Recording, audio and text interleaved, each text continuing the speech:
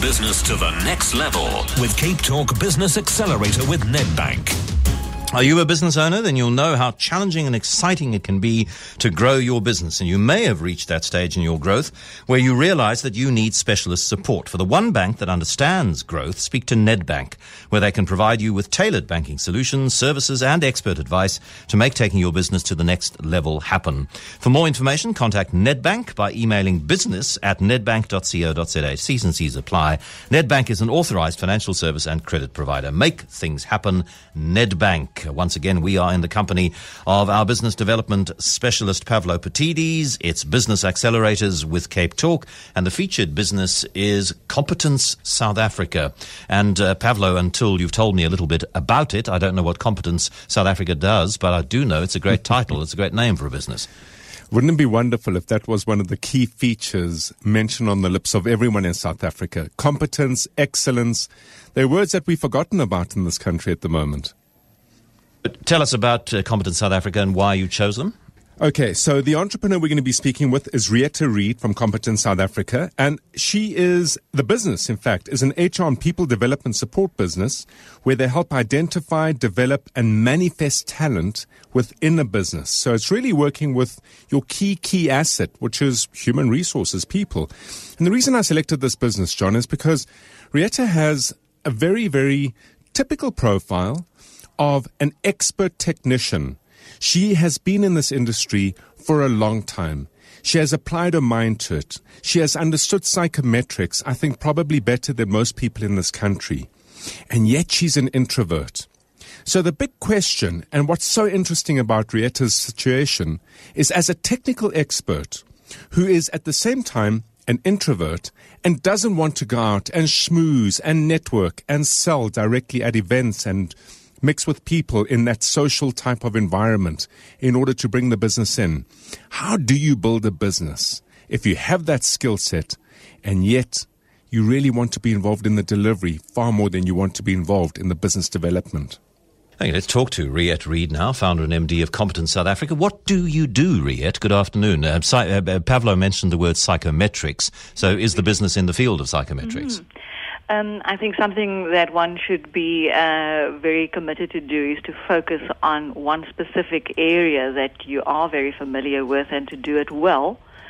And I think what has worked well for us is to have had the support from excellent and stunning clients who believed in the product and the work that we have been doing and have been supporting us. Please, will somebody tell me what you actually do? Well, psychometric testing typically happens. Okay, so that's what you do. Yes, your business that is one of the psychometric things that we testing. do. Okay, yeah. But, John, I'd like to mention that it's just one of the arms of the business, that essentially we provide end-to-end human resources solutions, either to large organizations who already have an HR department, or to smaller businesses, businesses like ourselves, where the business owner would focus on the specialist, the technical area, and does not necessarily have the skill and ability to manage people. So then we would provide the full value chain of people management services, from sourcing people, making sure that you select the best person for the job, ensuring that you develop that person optimally, also making sure that your systems are of such a nature that you can get the best results from your people management efforts. And Rietta, from your perspective, what is the key thing holding you back from growing the business that you would like, the way you would like to? I think, as Pavlo mentioned, being an introvert, I don't naturally oscillate towards networking and marketing activities. And unfortunately, what happens when you have a aversion for that, you tend to just stick to what you are comfortable with, meaning sticking to the actual technical work. So that is a big drawback for me personally. Fortunately, the team has grown over the last number of years, and it's becoming a little bit easier for us to make that contact with prospective clients. That's Rietta Reid, founder and MD of Competence South Africa. Pavlo, what does Rietta need to do? Look, John, when you are when you are designed that way as a technical expert and you're not really wanting to go out there, you then need to create systems that in effect help you market and convert marketing into business for yourself. So there are a few things. The first thing is, I think if Rieta really looks at what she has and looks at her capabilities along with the capabilities of her team, she needs to make a call on who she wants to serve, what kinds of customers, what size is the business, what is the culture of the business, what is the type of business. You know, for example, if you look at the culture of an IT company versus the culture of a hospitality company, they're very different types of people who gravitate towards different sectors and industries. So when we talk about defining who your customer segment or group should be, focus in and decide which 2 or 3 sectors, what size companies you want them to be, that you want to focus in on. Next, you've got to figure out who does the buying of your particular services over there. Very often, in medium to large size businesses, the decision is made by more than one person.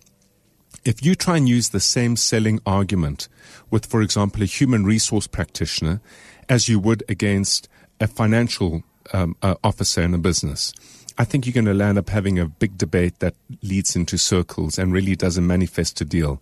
Alternatively, if you craft your pitch for the human resource manager, understanding what it is that they need to hear in order to believe in your capability, and likewise with the financial officer using his or her language for them to believe in your capability, then you have the second stage of building a system. Once you've done that, John, you've understood who your customer is going to be, you've understood who's going to be buying over there.